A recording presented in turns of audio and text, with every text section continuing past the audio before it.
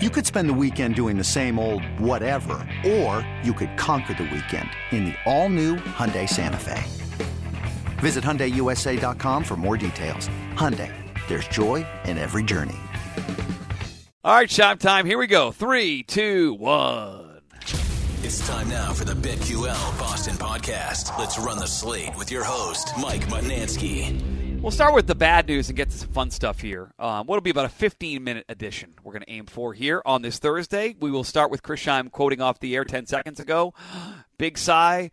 I had a terrible night gambling. Yeah, it wasn't great for me, but I'm not going to lie to you here. I went for a nice little 0 for 3 last night, but the good news is we got one step closer to Avalanche minus 1.5 in the series.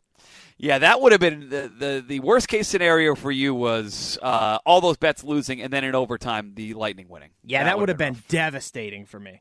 But luckily we didn't get that, thank God. Because you're in on the Avalanche minus 1.5 games in the series, correct? That is very much correct. Okay, so you're still in a good spot. You still have a game protection then. You could still potentially lose one game as long as you win in 6. Correct. You're good. Yeah, okay. I don't need them to win at 5 home. or I 6. just need to win, yes. You 5 don't or want 6. game 7. So exactly. Game 5 or 6, yes. 7, no. Anything that makes you weary of that bet after Avalanche winning last night? No. I mean, they were able to get a win in Tampa. Now they get to go home to where they were absolutely, utterly dominant in the first 2 games of the series. I am not scared in the slightest. This is not like the Tampa Bay Rangers series that we just saw a round ago. And the Avalanche are the best team in hockey. They will be your Stanley Cup champions either tomorrow night or Sunday night. So you're sitting on them to win in Game 5 or 6 because people that don't know if they missed this edition of the podcast, you can lay basically a game and a half to win the series. So you have you have them winning the series, but they have to win it by basically 2 games. They can't win it in Game 7, right? Yep. If they win in Game 7, you lose. So have you thought at all about any hedging between now and Game 7? Like what would the options be? Well, my ultimate plan is Game 6. I just maybe bet a little bit on the Tampa Bay Lightning to win. Like if it goes 6. Right, if the Avalanche lose Game 5, that if they are going to force a Game 7, Tampa has to win. So my hedge will be picking Tampa, and even at home, they've barely been a favorite. Like they've been a minus 110 favorite. So I'm not laying much juice. I'll just bet on Tampa if I want to hedge it all in Game 6. Yeah, we've noticed that the money line, I guess, is a little bit different last night. But for Game 3, they're both minus 110 on the money line heading into the game. Last night was minus 120. Versus even money for the Avalanche to win. But that's a good point. That's probably the best way of doing it is if you get to that point, you can bet a little bit on Tampa and try to hedge out X% of your bet. Exactly. So that either way you make some sort of money on it. That's probably the right way of looking at it. Yeah, but in Game 5, we're going to double down on the Avalanche, so it's fine. Are you already calling for the double down in Game 5? Yeah. Avalanche puck line plus 150 right now. That is an absolute double down. Okay. They close it out at home. It's not even close. That's a lean right now. Or is that the pick? I'll lock it in. We'll talk about it in more detail tomorrow because I'll probably have a couple more picks tomorrow. But I am going to lock that in for tomorrow night's game. We have no Red Sox baseball today. We did finally get back on track last night. We had the run. You got team back total. on track. Well, some of us did. Over 4.5 runs. They got that done. They scored 4 in an inning. So just give me one more run, given how my baseball betting is gone. I thought I was going to end up falling a run short, but they ended up picking that up. And I think it ended up being even money or thereabouts. That worked out. It certainly helped that Xander Bogaerts played.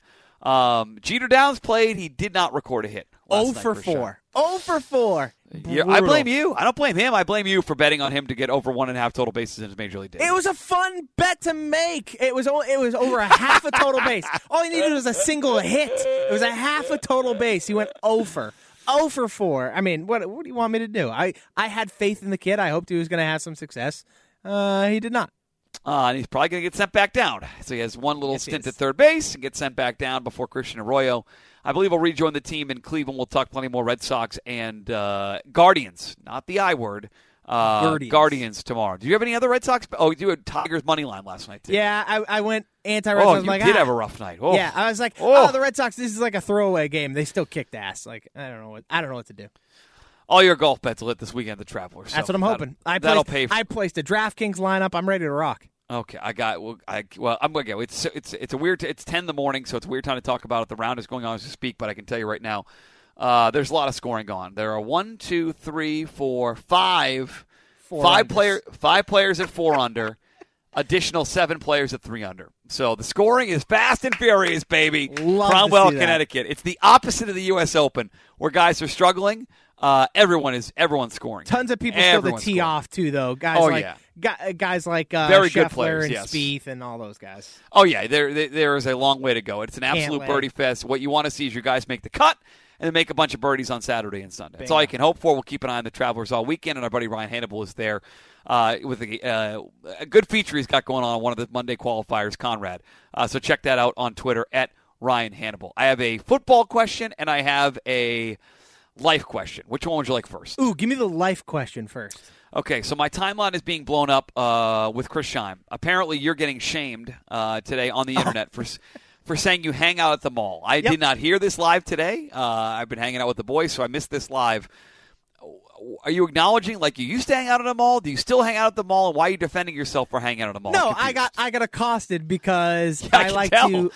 Twitter's accosting. I like to go to the mall. I like to sit in the food all court. Go to the mall. I sit in the food court. I have myself some Chick-fil-A. I play some bets on my phone, and I people watch a little bit. It's something I enjoy doing, and I'm getting shamed for it because apparently nobody goes to malls anymore. I beg to differ because I see people there all the time.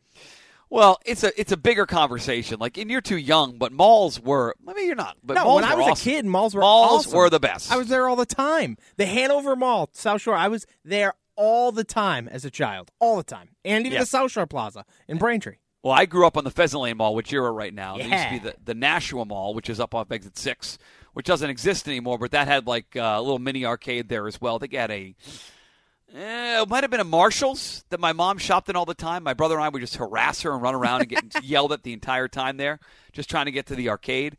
You had the arcade there at Pheasant Lane Mall, which is part of the food court. That's no longer there anymore. Sean, it's probably well before your time of sitting at Chick-fil-A there in the food court. But like to waste a couple hours in air conditioning with kids, I got no problem with the mall. The mall still plays. I love the mall, especially with the Wi-Fi and the live betting. What's wrong with the mall?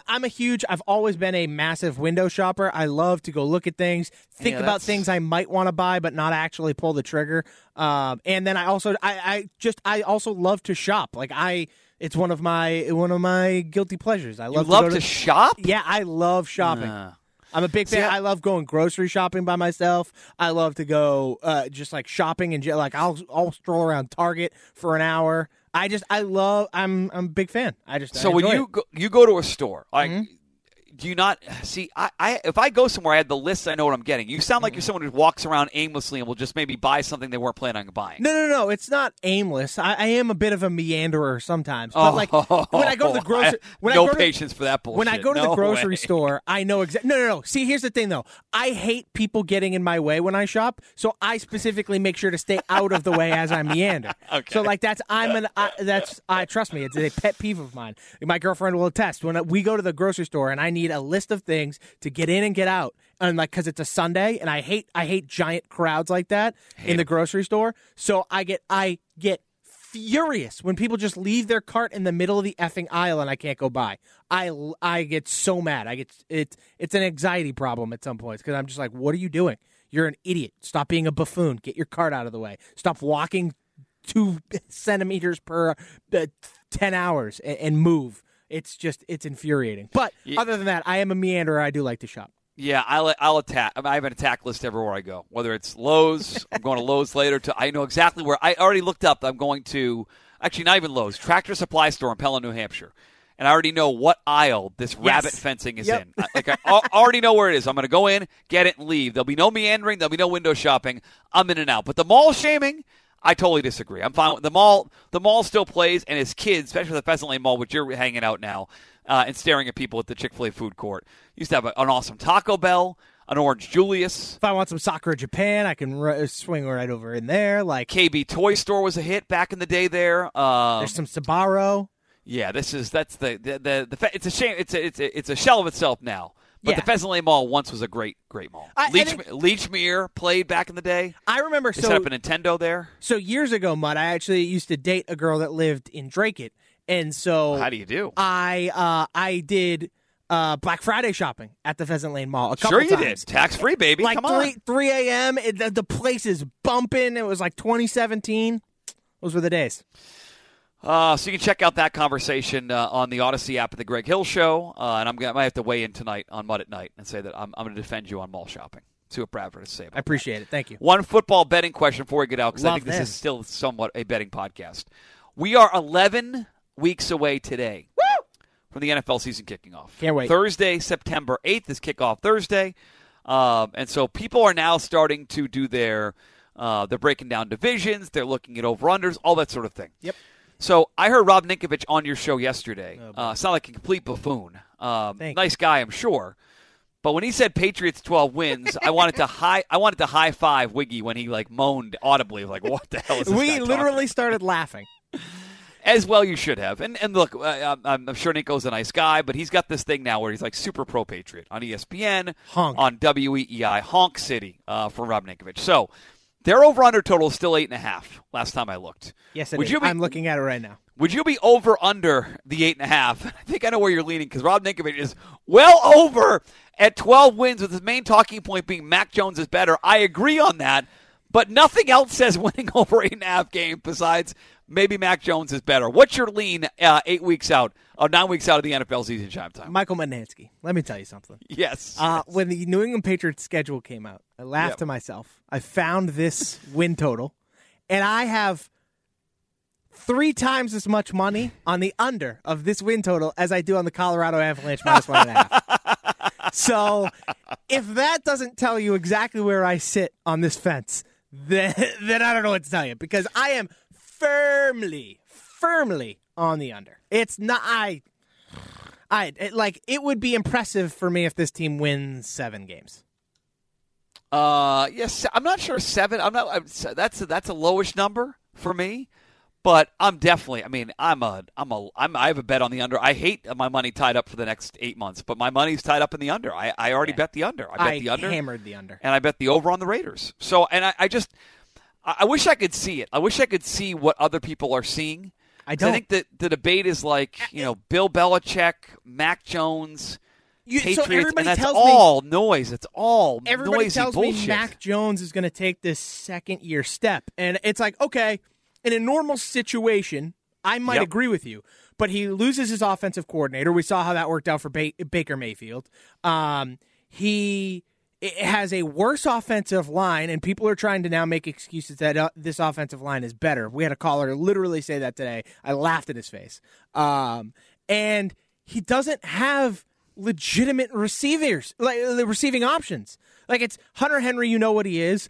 And then his receivers are fine. Kendrick Bourne is fine. Devontae Parker, if he stays on the field, is fine. But these guys are not good. None of these guys are a top 32, a top 50, maybe not even a top 75 receiver in the NFL.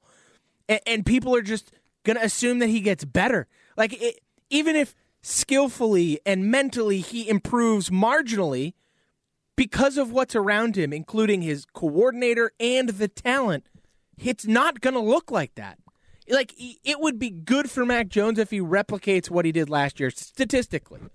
And so, and everybody's excuse, they cannot give me any evidence, any proof. I yelled at Andy and Fitzy about this on the Six Rings podcast. Please go subscribe to that one as well. Nice. Anywhere you get your podcast, quick plug.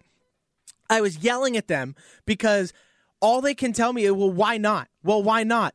And Bill Belichick, just because he's the greatest coach of all time doesn't mean he's infallible. We've seen him make mistakes. This is going to be a mistake. Get used to it, Patriot fans. It's coming. I could go on for hours, but I won't. I'm sorry. I will not ramble on this I bring podcast. it up because you and I basically agree. And I know someone who disagrees with this is Nick Kostos. Maybe we'll bring him on and try to get him to explain, because he's been there undervalued, and Bill Belichick, and maybe that's the outsider view, but from a gambling perspective, we might be in the majority. The Caesar Sportsbook released their betting so far to win the AFC, right? Yep. So according to Caesars, okay, only the Texans and Jaguars, Shime, have received fewer bets to win the AFC than the Patriots have. The Texans are 125-1. The Jags are 60-1. The Pats are 20-1. They have the third fewest bets to win the AFC. So I guess nationally people do agree, but there are people around here that I think are too close to it that are acknowledging that this is a bridge year. They didn't spend money. Exactly. They have $100 million to spend next year. Like a year ago, they spent a lot of money to buy those 3 wins. They didn't spend money this year. This is to get to the next thing.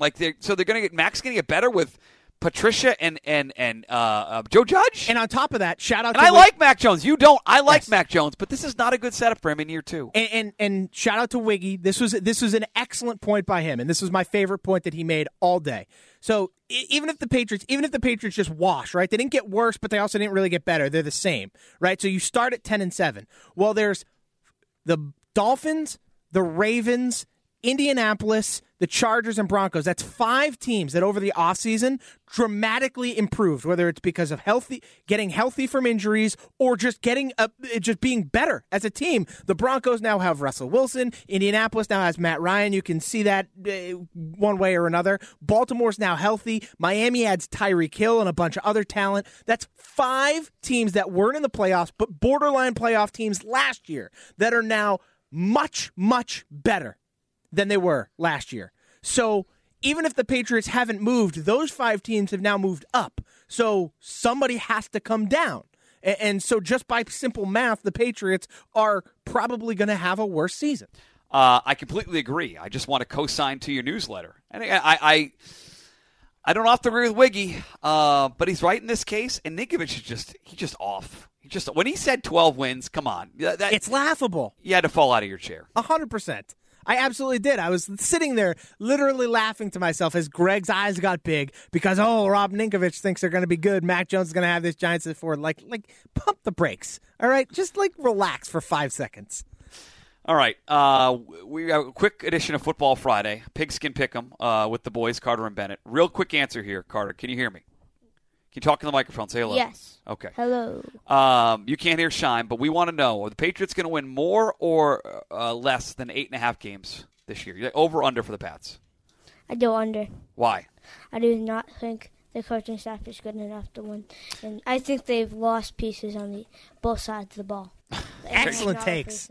Shine says excellent takes. Bennett, who's eating banana bread with Nutella. Sounds delicious. Over, under 8.5 wins for the Patriots. Over.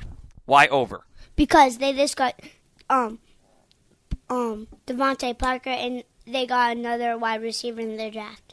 So I think if they can start getting more touchdowns, then they can win more games. That's better analysis than most of the hosts of the station. You know what? I might have gotten swayed. I'll give the Patriots one more win. I don't think it'll be between 5 and 7. I think it'll be between 6 and 7 now. You're right. Good job by you, Bennett. Okay, so we got a split decision. So we're 3-1. Bennett's the only one. So Bennett, you're over. Shime, Mutt, and Little Mutt are all on under 8.5 wins. And Rob Ninkovich is maybe dabbled in the cannabis. It's legal now in the state. Betting's not legal, but maybe there were some birds chirping in the background when he joined you guys yesterday. Yeah, he told us he was in Chicago actually, visiting family. That? So I'd be curious if you're listening to this, you made it all the way to the end. It's 8.5 right now. If you're a Patriots fan, are you over under 8.5 Patriot wins? Let us know on Twitter at BetQL Boston. BetQL Boston. I may put a. Let's do this, Shime. Let's do a poll question at BetQL Boston. Can you do that? Can you handle that? I sure can. Before we post the show, I'd be curious. Then we can react to it tomorrow, and I'll retweet it because I know we're going to talk. You guys talked about it today. We're going to talk about it tonight on Mud at Night with Tommy Curran and Rob Bradford. So I want to follow us up tomorrow and see if our opinion, 3 of the 4 of us here on this high-level sports betting podcast, if we agree with the people or if Pats fans think we're out to lunch on this. I'm guessing Pats fans are going to lean over on 8.5 Of course wins. they are. They're a bunch of hunks. That's what Patriots fans are now. I've learned that. So this is what I've understood. Is back in the 90s, you had all the diehard fans that stuck around even though this team sucked to oblivion. And then, all of a sudden, they get good, and now we have all these bandwagon jamokes who don't understand anything about anything, and they're just like blindly, in Bill we trust, in Bill we trust, in Bill we trust. Neglect the fact that the greatest quarterback of all time, nay, the greatest football player in the history of the sport, left you in the dust because he didn't want to play with this coach anymore. And you still, to this day, preach and moan about Bill Belichick being the greatest coach of all time, and that'll get you 9+ wins every season. It's ridiculous. That's an excellent rant. I may just play that tonight on my show. Have at it. Subscribe to the podcast, whether you're a honk or an actual, as Shime just called everyone listening in the audience. iTunes, Spotify, and the Odyssey app. We're both leaning over. We are 9 weeks away, Shime, from opening Thursday in the NFL. I can't wait. It's a glorious excited. feeling. Plans this afternoon? Golf? Let it fly? So I was actually supposed to record an interview this afternoon, but it looks as though that has fallen through. So I will instead only be recording Six Rings and Football Things. I already mentioned in that one. So make sure to go check us out over there. And other than that, I'm just going to be relaxing today, Mutt. I'm going to enjoy my day. You've earned it. 4-hour Mud at Night tonight. Check us out 6 to 10 on WEEI and the Odyssey app. Shine, we'll talk tomorrow, buddy. Thank you. Can't wait, Mutt. Talk then.